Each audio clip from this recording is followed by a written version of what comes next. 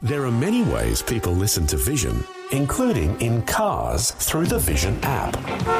The Vision app is compatible with Apple CarPlay and Android Auto, so if you have mobile coverage, you can stream any of Vision's live radio channels in crystal clear quality and enjoy a growing range of on-demand podcasts all on the go.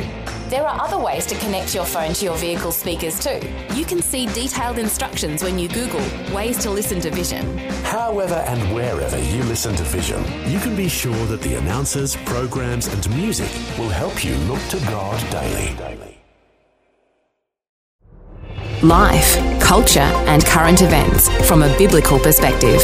2020 with Neil Johnson on Vision. With all the upheavals around the world, the ongoing refugee crisis continues as people continue to try and escape the impacts of war and persecution. Many communities around Australia are noticing that there are people appearing in their communities coming to Australia as refugees. And as Christians, we recognise that refugees need special attention from those called to help where they can. And over this past year, the organisation called NAYBA, N-A-Y-B-A, has been developing opportunities for churches and individuals to connect with refugees. Nick Mackay is back with us today. He's National Director of NAYBA in Australia. Nick, a special welcome back to 2020. Thanks, Neil. Great to be back with you.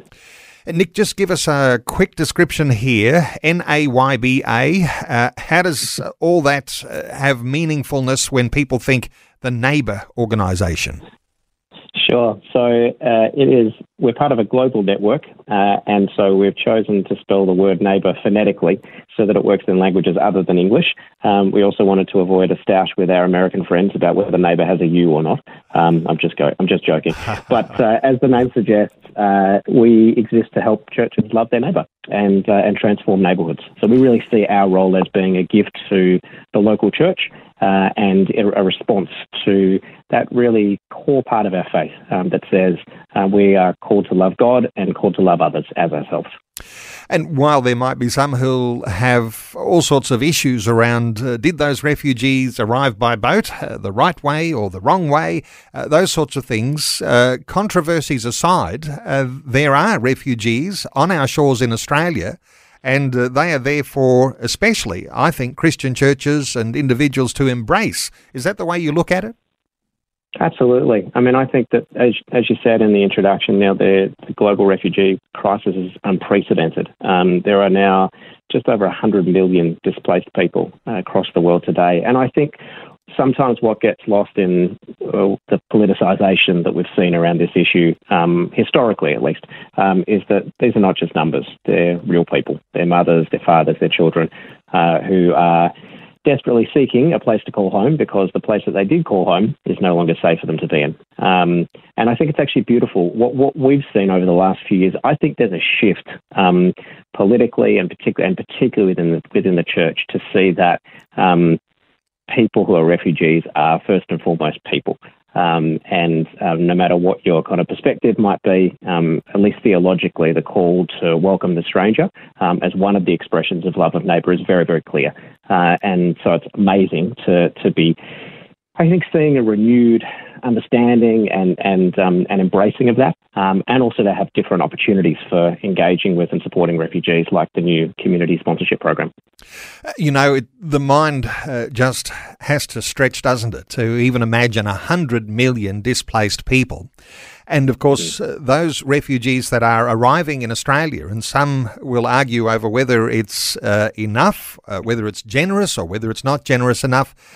In all of that, there are tens of thousands, you might even have specific numbers of refugees that have been arriving on our shores and popping up in communities in places where listeners today are listening to our conversation. Yeah, absolutely. I mean, I think that there's so many beautiful stories actually of what happens when communities kind of open their hearts and their homes and to refugees and really welcome new arrivals into their communities, and particularly in regional areas. So many beautiful stories, I think, of how these people who have gone through so much and yet still want to give so much of themselves to communities and to Australia, helping to rejuvenate and re-energize towns, particularly in some of these, both in cities but also in regional areas. And I think that's the thing, isn't it, Neil? Like, once we actually get to know people, once we have personal relationships with others who have formerly been refugees, it stops being about numbers or politics or whatever. It actually just becomes about people. And not only is there an opportunity, I think, to transform the lives of refugees by helping those who are really in need to come into our communities, but it's also an opportunity for us to be transformed in the process as we kind of get to know them and share in their journey from horror and trauma to hope and joy and the opportunity to be living in community with one another.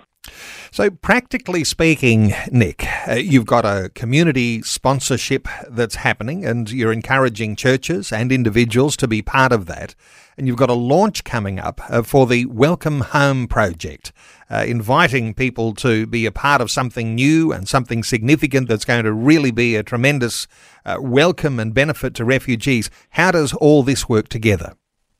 Yeah, great question. So the new community sponsorship program was actually launched under the previous coalition government, the Morrison government, and has been strongly supported under our current Labor government, which is great. I mean, speaking about politics, it's both sides of the equation are seeing this as a really wonderful opportunity. It's actually based on the Canadian model of community refugee sponsorship, which has been so successful. I think something like over 300,000 refugees have been resettled in Canada, many of them by faith groups through community sponsorship. And so this program was launched, I think last year or maybe just a year before. It's in a pilot phase. All of the refugees that come into communities through this program have been and will be accredited by the UN. So they come through the UNHCR process. And it's really amazing. It's really practical. Basically what it involves is small groups of 5 or more people who decide that they are going to commit to welcome one refugee family into their local community and help support them for the first 12 months after their arrival. So very, very practical stuff. I think sometimes when we look at this issue and the extent of the crisis, it can be very easy to feel like, okay, what do we do? How can we actually make a difference? And what I love about community sponsorship is that it is that opportunity to get really practical. Everything from meeting the refugee family at the airport as they first turn up, through to arranging temporary accommodation, helping get them set up on Centrelink and Medicare and fund schools for kids and work opportunities for parents. So this program has been, it's kind of in its pilot phase. But it's growing very, very fast and having some wonderful feedback. And so we as NAYBA, particularly based on what we saw of the role that the church has played in Canada using the similar model, we thought, well, where's the pathway? Where's the opportunity for churches and faith groups to be part of community refugee sponsorship and this new program? And so it's with that in mind that we've created the Welcome Home project. And as you said, we've just launched that, in fact, and it really is a pathway for churches and Christians to get involved in welcoming refugee families into their local community. A little bit like a church in a local community adopting a family, or groups within the church adopting families. And the community sponsorship, of course, it lends a helping hand while that family gets established and assimilated. And look, just to pick up on one thing that for some, there's often suspicion of refugees. And we're a land of migrants, people coming from outside of our shores. But what do you say about being suspicious? Some have had a bad experience with some refugees, but others, they're just looking for a friend, aren't they? Absolutely. I agree with you. And I think what we've been really encouraged by through this whole process of establishing and putting together the Welcome Home project is that we found support from across the breadth of the community and across the breadth of the church. And, folks that might not always see eye to eye on some issues, I think, and that's okay, are very much aligned in the understanding that, God makes the call to welcome the stranger very clear. Matthew 25 and a whole lot of parts of Scripture tell us, in fact, perhaps even more regularly than the call to love our neighbour is the call to welcome the stranger, from Old Testament through to New. And I think there is, what I've been encouraged by is I think that there is, and has been over the past few years, a growing awareness across the breadth of the body of Christ in Australia that says, this is actually, not only is this part of our mandate, this is an opportunity. to demonstrate the tangible love of Jesus to people who are looking for a home. And not only can we welcome them into our hearts and our homes, but they have so much to contribute, and they will contribute so much to our lives and to our communities. It certainly is very relevant to talk about the heart of God for refugees, that there is a place for making a special provision for strangers who are in our land now. I wonder if you've got a thought or two here, Nick, about what sort of qualification you have to do to be that person who is welcoming, because I imagine this is something that ordinary Christians who might not even see themselves as gifted in special ways theologically or in church leadership or any ministry programs, this is something that ordinary people can get involved in? Absolutely. In fact, that's the best thing about it, in my opinion, is that you don't need any special qualifications. You just need the right heart, and a heart that says, actually, I'd like to be part of this. As I said, it's about groups of 5 or more people who just put up their hand and say, we'd really like to do this. We'd like to help with some of the practical steps that go into arriving in a new country and trying to get set up in a way that sets these families up for success and enables them to be able to contribute to our communities. And the opportunity to do that within a church context, I think, is amazing. Because if you imagine like one local church in a small community, and 5 people from that congregation might say, yep, we want to form a group and be part of this Welcome Home project. But the wonderful thing is they're not alone. They have the ability then to be supported by the whole congregation in their efforts to welcome this refugee family. And that support could be seemingly very small. Could be anything like, I've got a toaster that I can donate as part of the setup for the new house that this family is going to move into. But even that act is something that's not only tangible but really meaningful. And so I think the opportunity for everyday Christians to see themselves as being part of a practical solution to a significant need and something that answers the call that we know God makes of us is just so encouraging. There's a couple of websites to mention, Nick, because and the refugees are already here. These are the ones, I guess, you want to connect with people, and there'll be more arriving, no doubt.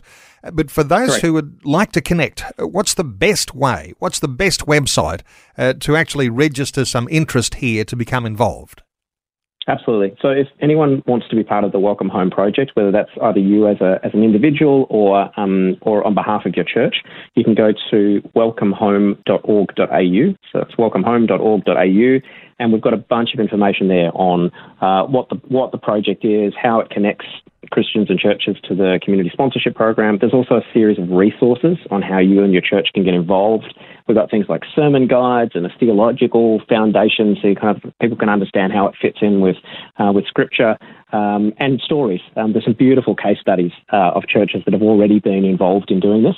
One from Goulburn in New South Wales, another from the Gold Coast, just showing kind of what it looks like practically. So if anyone's interested, they just go to welcomehome.org.au and you can express interest and get access to all the resources. We're doing info sessions, I think, weekly over the next couple of months.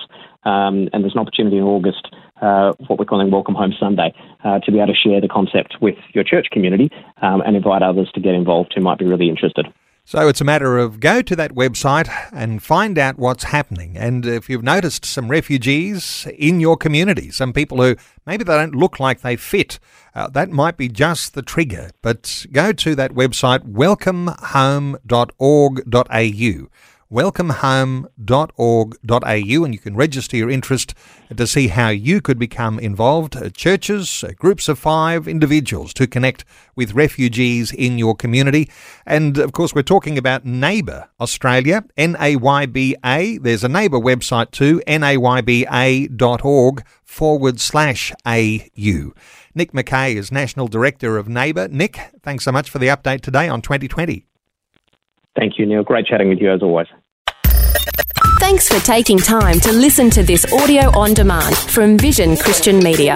To find out more about us, go to vision.org.au.